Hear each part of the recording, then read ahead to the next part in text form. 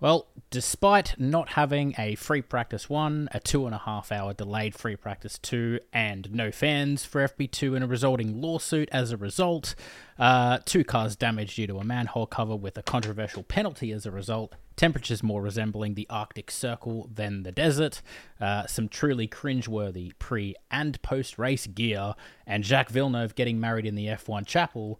Despite all that, we actually had a pretty good race. How do you see the weekend, Kyle? Because there's definitely 2 ways of going about it, but yeah. How long were you cooking that intro up? I typed it up about 3 minutes before we got on call. Nice, it's good. Yeah. Yeah. I feel like this is the kind of weekend where I feel like it's been covered more than any other weekend. Yes. So maybe, there's a lot to talk about as you've just covered. Or maybe there's a lot that we can delve into that maybe hasn't been as covered because you've just seen the headlines of, as you say, the farcical day one, the bizarre US antics, those type of events. But there's still plenty of, I think, things that are now, even this week as things are simmering down, people are realizing a few things, that either happened in the back or just other facts and figures and such. So, there's a lot that we can get into. I'm excited. Yeah, definitely. I mean, like I said, it's that the race was, I had very... maybe low hopes for the race. I was very fence sitting about whether I thought the race would be good or not, but it actually... I think everyone was. I don't think a single person knew. It's like, it's almost a 50-50 to go either way. Like, you couldn't know. Even after quali, it's like, you still can't know. Yeah, qualifying was a strange one as well. Like, as I sort of half predicted, the Ferrari, sorry, not the Mercedes, that's my 2014 to 2020 brain working. But the Ferrari was undoubtedly the strongest, arguably all weekend, including the race as well. But they were almost untouchable in the qualifying. Like, I think Leclerc had 0.3 to Max, which is probably the biggest. It wasn't. Yeah, they pretty much gapped the field. Even both of them really gapped the field. Yes. So that car had something. I didn't check to see if this was similar to reasons for Singapore. Again, as I guess we'll get into this circuit, the conditions, both because of the temperature and the track surface itself, is basically like 3 or 4 combinations of things we've never seen before. Even if one of them was something we'd never seen before, there was like 3 or 4 of them together. So it made for complete unpredictability, and I guess Ferrari the ones that figured it out overall. I mean, that didn't translate to anything, which I guess we'll get into, but still overall pace, they still were the fastest team. So credit where it's due. Yep. Definitely. Yeah, they were the top dog to beat this weekend. Yeah, absolutely. I mean, we can start with Max ends up winning, but I feel like we've said this more in the last few races. It wasn't as easy as, hey, Max got P1 again. There we go. We're done. Yes. Preview, debrief done. But it was tricky. Like we said with Leclerc being so fast in that Ferrari and Perez actually doing things again actually made it quite difficult. And as we'll go into, the penalty actually did meant particularly late race he had to fight for it. So but I mean, that Red Bull, I want to touch on Red Bull because obviously Red Bull went I want to say a slightly different way. Maybe we just didn't hear about it with other teams, but Max went the full sort of low downforce with the straight line speed. It ended up being probably the right decision, whereas Perez took a little bit more wing, left him vulnerable down the straights as we saw later in the race. But what did you think of Perez's race? Because I know you've been pretty vocal about particularly his last defensive move or lack thereof. But I mean, he did okay for the most part, you would have to say. That summarizes. I think it's overall it's hard to, slap him down too much. I mean,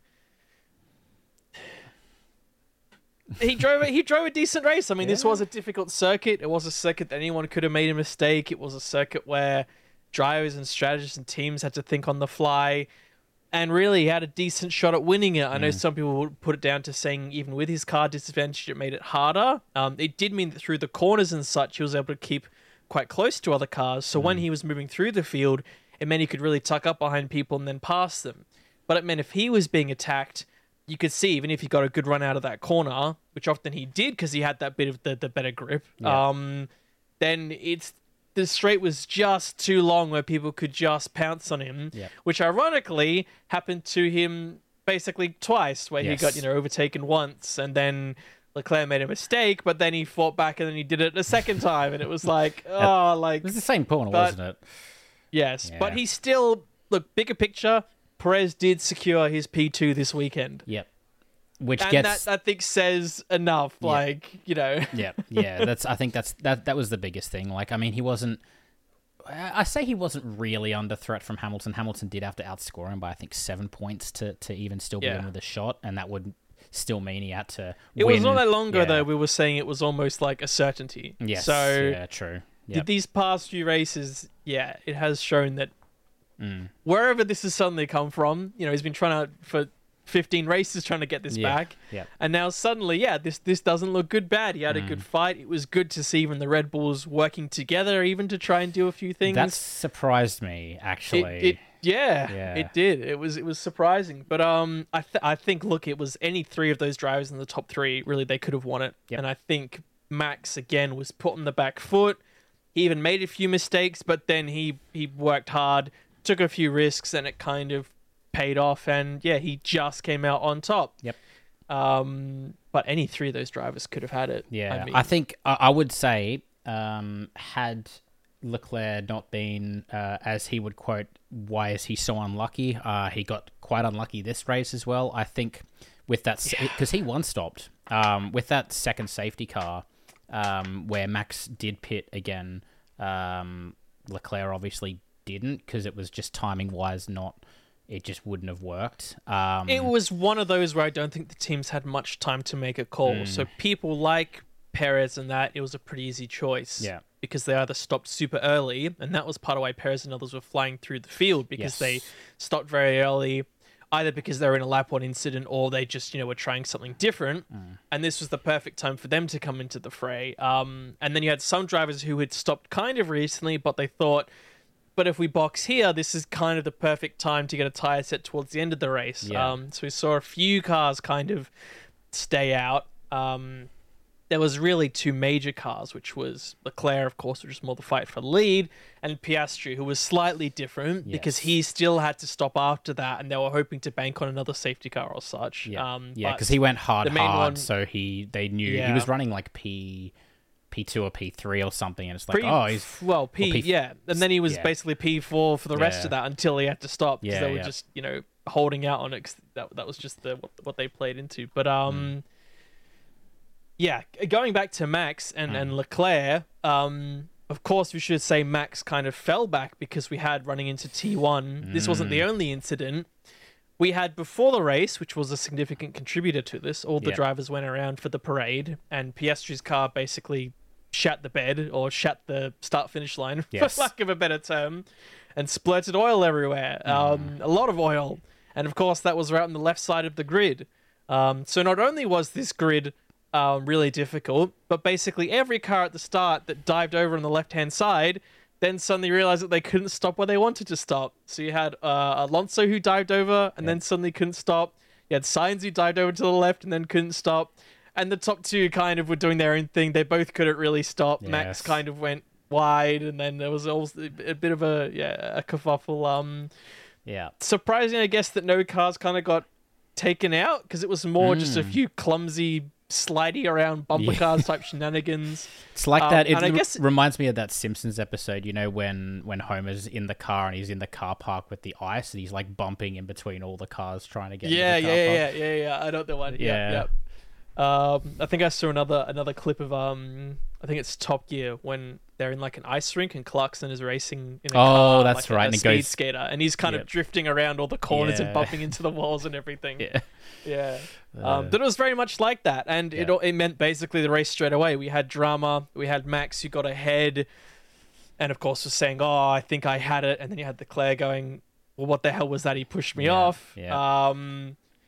And they Red Bull basically said, "Don't give it back just yet." It looked like Max was going to actually run away with it, and we thought, "Oh, well, even if he gets a penalty now, this is going to be another 5 seconds, but it doesn't bloody matter." Yes. But then he didn't run away with it, and then Leclerc, through that kind of second phase of that first stint, caught up to him, which is not something we've ever seen before. That doesn't so happen. he obviously didn't go, this has happened again, this is crap. Yeah. He just went, I'm going to go after him. And Max, you saw like early pulled a gap really quick, and the theory was maybe then, he was trying to break the DRS, because the DRS train is so big. Yeah. And as we saw that Ferrari, if it got a sniff of it being a slipstream, it was like a bullet. Yeah. So Max was trying to get away, and then he obviously pushed it a bit too hard, and the Ferrari's like, "Come Thank here, you very much. And yeah.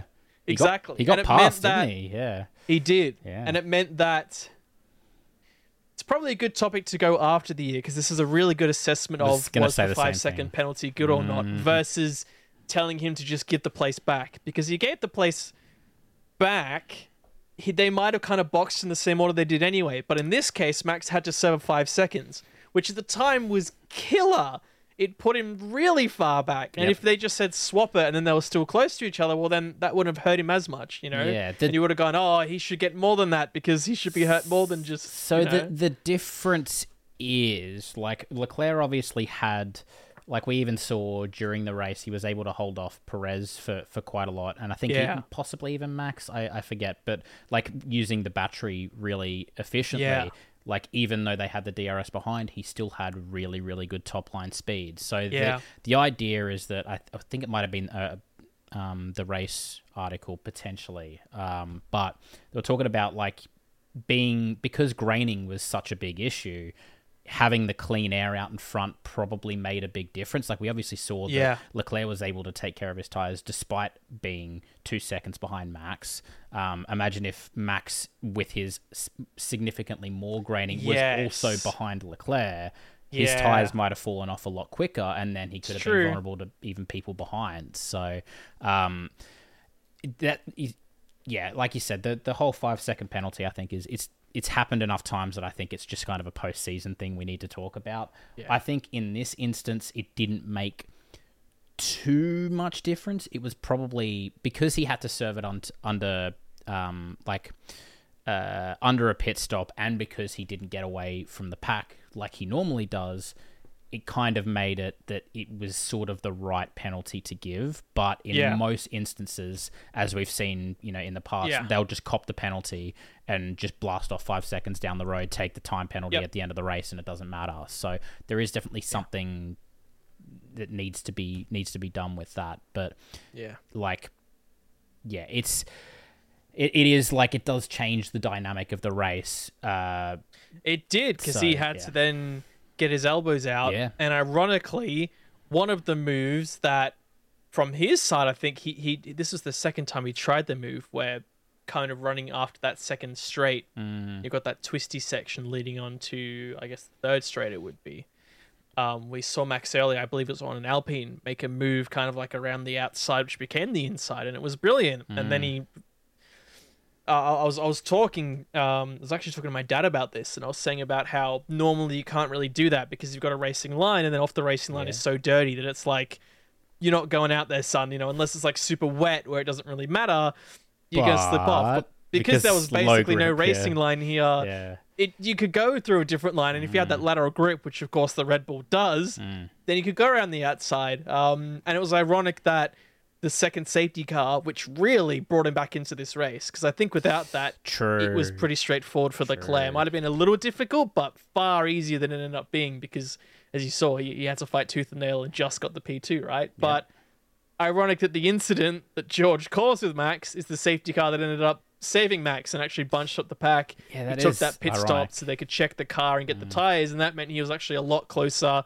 And also because then Perez and others who kind of lucked out were then much closer to Charles, of course. So there's a question of whether they should have boxed Leclerc, of course. I think that's one way people go, it's kind of 50-50, but kind of if you look at it. So I think it's definitely 50-50 because you're running out ahead.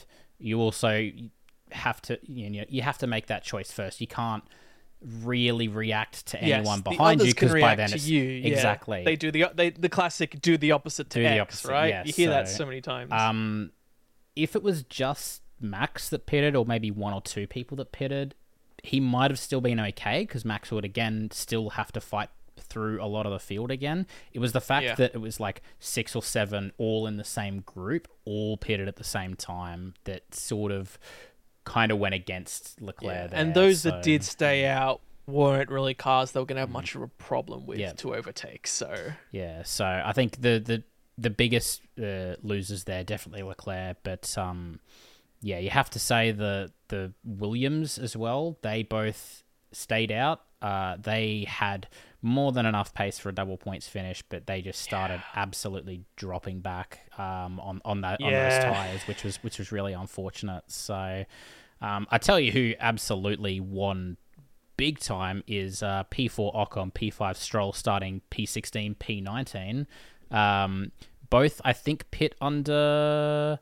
No, Ocon only one stopped. He got up to P8 on lap 1 during the kerfuffle, and then somehow did a 1 stop. I don't know how that Alpine had pace. It doesn't make sense. They're supposed to be down on power. I think it was just he kept out of trouble. Yeah, this was certainly a race to keep out of trouble. I mean, especially into T1. Look, we had 8 different teams in the top 10, and one of those teams wasn't McLaren, so that says enough about that starting that we had. Perez, I think, for once, wasn't really stuffed by his own omission. The team basically thought that he was safe, when in reality we saw the massive time gain that drivers found. I thought that was a really, really strange decision. When they brought him in and he was P6 and they boxed him early, and it's like, that's the wrong call. Like, straight up, I'm like, that's the wrong call. There are drivers behind that will improve, and he just missed out. The one race weekend where he looked pretty damn strong. Who knows where he could have started. But as we say, after that kind of T1 and then, as we say, 2 safety cars, it kind of meant that anyone could kind of recover something. We did have some of those cars like Bottas that started in the top 10, but they got completely bamboozled by the start, and that meant that top 10 was not able to be cashed in at all. So I don't think any teams that were fighting for the P7 in the Constructors actually scored here. No, you might be right, actually. P10 was the McLaren, P9... I don't think P9 was Alonso. So it was only Piastri, Alonso, Russell, Hamilton, Sainz, Stroll, Ocon, Checo. So that was not a single point for those fighting for P7. And when you looked at quali, you went, "Ooh, this could be it. This could be the race that decides it." 2 Williams in the top 10. None of them scored. I didn't even. That's a really good point, because this is like the chaotic nature of this race. You would have thought there's points so up for grab for these. So many of those in the lower top 10 got stuck, and then everyone in the mid moved forwards or took an early stop, and then Perez and Sainz and co just creamed through the field because they had fresh tyres, and they just blitzed all of them out the way, basically. So wow, that's insane. You mentioned Piastri there. I do want to talk about McLaren's weekend, because they had a pretty awful weekend. I think it's probably their worst weekend since Austria, you would have to say, or before Austria. I should say. They both got knocked out Q1, which I think surprised... Oh, it surprised me. I don't know if it surprised you. I didn't think they would be, like, maybe not, like, pole strong, given how they were in practice and given, the nature of their car. But, like, both out in Q1, that just seemed... I think they only ran the one set of tyres that probably didn't help them. They summed it up pretty well in the interviews. Both drivers and even Zach Brown were kind of saying... This is a typical case, so we knew we'd be weak here coming into it. Obviously, they thought either the low grip or the temp or the straights. Or the low-speed corners. And exactly. And that they actually weren't even that far off. Again, despite this being, which I didn't realise, the second longest circuit, basically, we have on the whole calendar, which is quite large. Surprise me. It's just because there's a lot of straight to make up for it. But it's second longest circuit. The margins were still very, very small. They barely missed out. And I think on quali, everyone was kind of on it. Like, you'd think it'd been quite a tricky session, and even battling, the fatigue, the jet lag, everything we heard so much about. majority of the drivers were pretty on it, and that's where you even saw Hamilton in Q2 kind of didn't make it through, and he's just like, I just couldn't connect it. And as we said, both the Williams connected it. Credits it to Sargent, who was basically keeping up with Albon the whole time at a circuit, which is a big challenge, and plenty of others too. So, yeah, and then as if it wasn't bad enough for the McLaren, of course, Norris was the one which it was funny how there was a few almost little characteristics of the track we didn't really notice till the race. So we didn't even notice there was really a bump in that left-hander until Norris went over it and then lost it through the bump. And you went, well, is this going to happen to more cars? And most cars on the onboard you saw went over the bump. I think he just got super unlucky. It was early. It was cold tires. It just a combination cold car, of things. everything. Yeah, difference like the way he has to modulate the throttle probably didn't help as well. It's almost like that could have happened to anyone. You almost know every other car they would have said, "Hey, be careful through there." To every other driver through the rest of the race. So big impact. He did get taken for precautions, but he was all good. It was just a check, but it was pretty ferocious. A big hit. Yeah, and to Piastri's credit, for a car they apparently said was, dung, his race pace apparently was pretty good, as we say. He was consistently up there, even on old tyres, not really getting caught. He did have to make that pit stop, but still got a P10, and really, a few more laps, he was flying out there. So they obviously found something overnight, and maybe who knows what could have been if Norris had stayed in the race. But luckily we had plenty else going on anyway. Well, so it wasn't. To be honest, who could have known what would happen if the Piastri Hamilton didn't cause both of them punctures? Because I think both of them were. Oh yes, I forgot. And that's what I think. That's the reason why Piastri he pit lap 17 and then Hamilton because he was one of those later. starting at the back. Both of them. Yep. They had the slightest of slight touches and. Again, we've seen how many times have we said this? Yeah. Sometimes you get a massive touch, nothing happens. Yeah. Sometimes you get a breath, and two cars instantly they're saying they've got. I reckon. Punctures, and you're like, huh? Where did this happen? I reckon the next incident we have could be a straight up T-bone at like 300 kilometers an hour, and there'll be no damage. But then we'll have like someone will just like graze the tire, and it'll explode, and debris will go everywhere. I'll go over a curb and land in the tire. Will just burst. It's so odd. It's just the way the forces of it work or the way they impact. It's very odd. But I think it. Hamilton's, I think, in particular. I mean, Piastri as well. Obviously, he got the fastest lap, but he was on the softs right at the end. So it's kind of hard to tell. But he was running on those hards exceptionally well. Hamilton pit a lap later than Piastri did, so he actually lost more time than Piastri ended up losing to it. So I think he kind of stayed out, and then it was like a slow punch, and then they cut to him, and you could see he dropped right to the back. Time. He dropped back to P19, which would have been last at the time. And still made his way back. He did also pit under the second safety car. That helped him quite a bit, but he made his way back to P7, which is pretty remarkable. So, like, if he hadn't got that puncture, I think he said, podium was on if he didn't get that puncture. And it's like, it's hard to disagree. Like, it was so strong. And I think same with Piastri. Like, he didn't lose quite as much time, but he did still lose a lot. And he also pit at a time he probably didn't want to. And he also started P18. That didn't help for him, but I think he was up quite a few places lap one regardless. But I think both those drivers probably deserved more than they actually got. But it's just the way it goes sometimes. Sometimes you breathe the wrong way and you get a puncture. So exactly. Yeah. I mean, Max would have sustained some damage from that Russell hit, because it was a pretty big whack when you saw it. You thought, that's got to be... almost, I think Russell said it was his, like, wheel cover. Like, that was the only thing that was damaged, which is why there was so much debris. But he's like, it probably helped us with the graining because there was no wheel cover. He's like, sick. And Max didn't report much. He said, have a look, and he said it feels fine. And they said afterwards, look, there was damage to both of those cars, which I guess makes it even more impressive for Max's comeback if there was a bit of damage there. But... that was similarly a hit. That was a pretty big whack. When you saw it, you thought, oh, crap. And then they kept going, and you thought... they're okay, I guess. Very weird. What do you think of that penalty, by the way? I know Russell's come out and said he, like, accepted responsibility. I thought it like, I get why they gave the penalty. I almost thought it was a bit harsh because I think it almost feels like because Max got through. Yeah. I don't know. Yeah. I think at minimum you give him a like penalty points or something, right? To say, hey, that was your fault. That was not on. You know, you did basically turn into him. Max really kept it as tight as he could. To his credit, it was a great move. So Russell just didn't see it coming at all. Yeah. Yep. But Max was more than enough alongside and didn't just then cut across. He was basically on the curb as he got hit. You could have done much more. Yeah. I just thought it was a dive from he was a fair way back. Like I said, I get where the stewards are coming from, and I get why he's got the penalty, but it's maybe one where if they had have hit each other and then Max had a puncture and Russell got ahead, they would have gone, well, that's a penalty, you know, because Max is taken out of it. But because they kind of hit, but he still made the move and it didn't really affect them, it feels a little harsh, but yeah, I guess I don't know. You could have seen it go either way. I'm not going to grumble about it, right? It feels like maybe they were a little.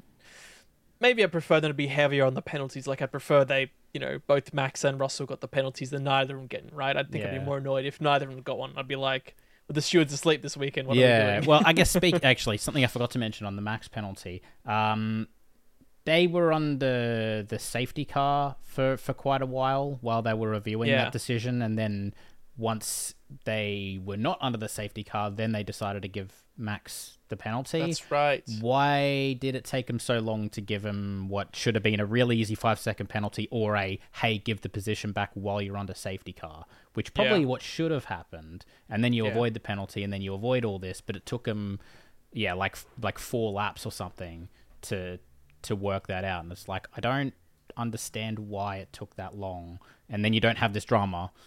Perfect, done, whatever. Yeah, it's these funky F1 rules, man. It's because F1 follows those strange rules like, well, if you're ahead at the apex, but we went, well, but where the hell is the apex in this scenario? Well, is it because it's lap 1? Well, it's because half the grid slid off, so it's like, do you give all of them penalties? You know, it's like none of the others did, but then... I don't know. It's tough. I feel like... Again, I think the decision they came to, I'm not against it. It still may be an example where they could review things so they either get a decision better or they have more options to apply a different type of result or penalty to this. Yep. But I'd be a lot more upset at a lot more different answers that could have come from it. So yeah. It definitely could have been a lot worse. They could have straight up been like, Max doesn't get a penalty, which is what happened in like 2021 when the Brazil one famously, when he just like ran Hamilton like or even 7 meters off the track, and he also went like 4 meters off the track. And then later that year in Abu Dhabi when it kind of happened in reverse, when Hamilton ran him off, they didn't get it. I think that was maybe when they saw this, they went, hey, that's pretty. And they said it was different because he also didn't make the corner at all. Again, why it took time, I don't know, but this is better. You know, as I say, a lot more permutations. It could be a lot more said about, but I guess I did have a few. Like we can talk about a few other things, but there was a few other notes from the race. So this was the most overtakes we ever had in a race, in a dry race since China 2016, which is quite a while. So that's over 7 years. So if you're watching, you probably saw a lot of overtakes. I reckon half of them were in that first corner in the first lap. yes, that can be the reason. But there was, cars moving through, some back and forth of people not just getting overtaken, but the nature of this circuit, and you could run side by side a few corners, pass on, they get passed back, which makes for good racing. The double DRS as well, or the double slipstream, is like you can get past it along straight, and then you get taken back past again, like we've seen it. Exactly. Seen it a lot, so... Yeah. So, so that made it good. It does mean that Charles continues his record of having 12 poles in a row with no win. Yeah, that's a lot. I'm sure he's absolutely desperate to change that. The fact that it's now become like a big thing, it's just gonna, every time he gets pole now, it's just gonna be but he's gonna lose. It's not even like it's the record of most points without a podium or without a win, or it's most what's the other one that's common, most like races without a podium, those type of things, or without a win. This is most poles without a win, which is a little bit of a strange one. Yeah. You'd think being on pole should, and be on pole enough times eventually. Will One get or the 12 win. of those should pay off. And Yes. I think just the nature of particularly this season, because Charles has got quite a few this season, but like I think last season as well, same thing. They have the better one lap car, and then Red Bull just have the much stronger race car. So it's very rare that you have it's so different. For sure. Yeah, but I mean, especially with Max and Red Bull at the top of their game. So even if it is close like this weekend, they still figure out their way around it. Yeah. Yes. This was Max for this year is now the only driver to not have a DNF because Lando crashing out was his first DNF of the year. So it means Max is alone on that, and I guess we will see if he can hold that for the entire year. Long gone to the time when we said, 1 or 2 DNFs for every driver is normal per year. There's some sort of car failure or driver error. I thought there would be one this year with how few parts, like only 3. That's why we added it into our predictions. Yeah, exactly, Always go, when's the car gonna fail? Yeah. Never, apparently. Bloody hell. Running on fumes at this point. I know. I guess we talked about Max a lot. The final line I saw, which I actually saw come up on social media after I heard it in the Checkered Flag podcast, which is the BBC podcast. Because Palmer was on there, who is always fantastic in that podcast. Brilliant. I must admit, he is fantastic. Brilliant analyst for sure. Yes.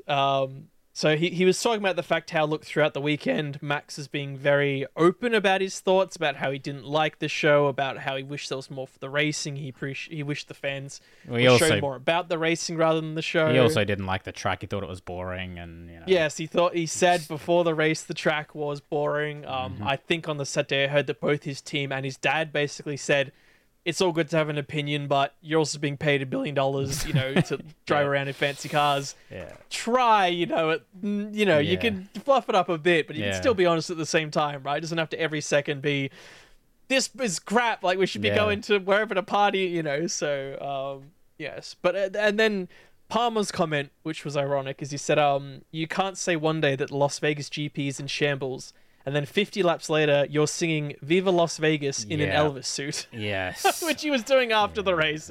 So, yes, just because he wins now, he's like, that was great. And he's getting into the spirit, and he's got his special suit, which completely contradicts what he was saying the past 24 hours, where he says, I'm not for the glitz and glamour, and yet he's got a bloody Elvis suit with like a wrestling belt over it. Everything. How he even got in that suit? People are like, how did they convince him to put on the suit? They'd be like, Max, put on the bloody suit, or you're fired. maybe he really took those comments from his team and his dad to heart, and he's just like, you know what? If you can't beat him, join him. Exactly. It could be.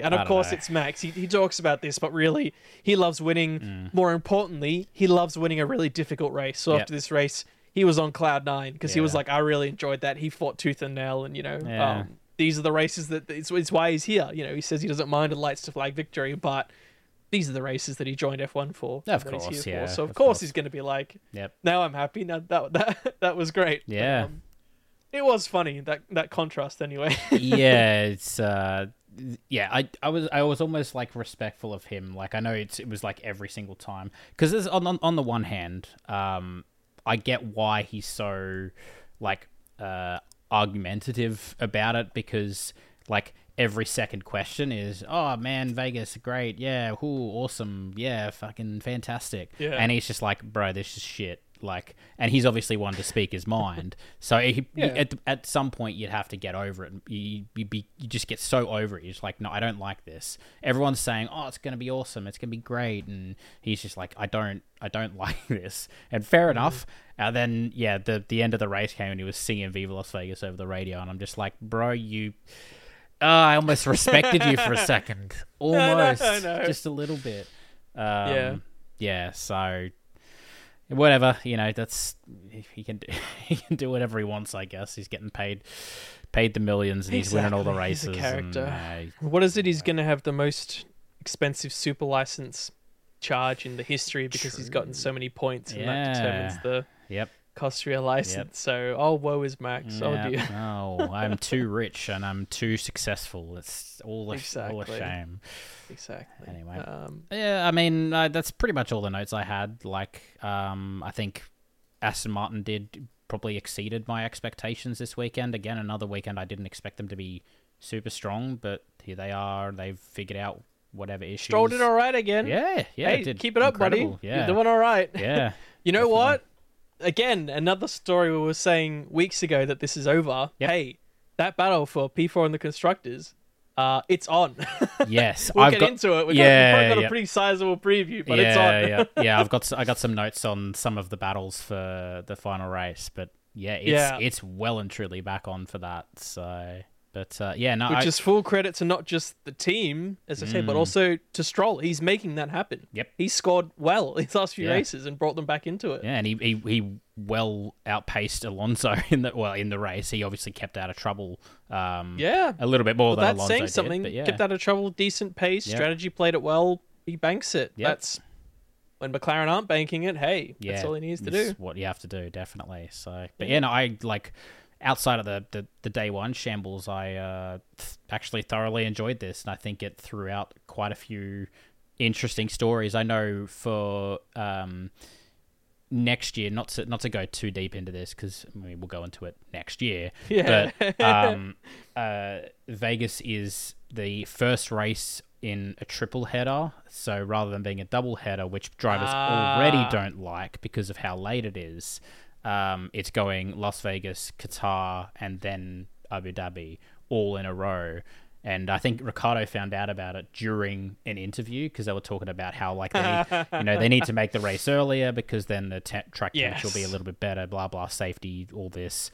Also the fact that apparently teams and drivers were all completely wrecked at the end of the day because it's so particularly having it as a double header, the fact that they probably have to adjust again to Abu Dhabi, let's say 3-4 days later. If it was its own standalone event, fine. I would say, hey, just fucking suck it up. Or if the time zone synced up with events around it. But it's almost... Yeah, it's like a 7-8 hour difference, so it completely shoots the body clock. But Ricciardo found out about the fact that it was the start of a triple header during an interview. It was like, oh wow, okay, not a fan of that at all. It's that's. There'll be I think it's similar to what we said after was it Qatar, right? They've probably got a bit to look through and sort out for next year, but that's they've got time to sort it out, right? I'm not coming out of this going, oh god, it's first of 10. I'm it was actually there was some stuff to get right. Yeah. But you feel like they've got competency to lessons learned from it. Yeah. And probably come back even bigger next year. 100%. Yeah. I'm excited. It definitely I'm the fact that the racing was good, even if it's not low grip, I think just the challenges the track presents as a whole, I think is a good track. It definitely it was hard to see them racing around it beforehand, even after quali. You went, but does it work for racing? Yeah, it's almost till that first few laps. You went, oh, this works. This really works. Yeah. Yep. And not just because of the low grip. In higher grip, it might be even better. Who knows? So... True, yeah. And the fact that they were saying, we don't know if it's going to be good for overtaking, and then you said it's the most overtaken since China 2016 is okay. Maybe we don't know what we're talking about sometimes. So, I'm actually excited to see if next year will be bigger and better. But, yeah. The only other fact I had is that Mr. George Russell has solidified his 8th place position with this result in the Drivers' Championship. He can't lose a place. He can't gain a place. So he's done it. Well done, George. P8 in this race and P8 in the championship. He's faded into not obscurity, but not necessarily in any limelight now. Just wanted to. I just saw it. Yep. Fair enough. Well done, George. Hamilton's. What's he fighting for? P3, P4. Confirmed P3. He's also confirmed. P3, okay. Yeah. Top 3 are sealed Top 3 in, are done. and then it's that. We'll go into it. That battle for 4th, which is that's the other one I have. Blockbuster. Yeah. Both 4th for drivers and for constructers is really the big fight in Abu Dhabi, which is exciting. We have something to root for. We'll probably pick our. Maybe we'll pick it. We'll in a preview where there's a heads up. We should pick our driver and team that we think will maybe get both of those. Maybe that'll be fun. I'm not saying we should add an extra points or anything. I'm not saying we can just do it for fun. We can keep it the standard points. I'm not trying to get any advantage here. This is a side thing for fun. No points. So I'm you can watching you.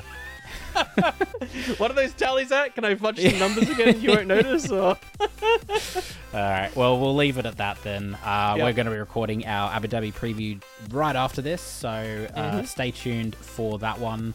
But let us know what you thought of Vegas. Did the off-track stuff put you off so much, or did you end up enjoying it like we did? Please let us know, and stay tuned for Abu Dhabi, the final race. Hopefully it'll be a good one as well. But take care, everyone. We'll see you very, very soon. Bye-bye. Bye.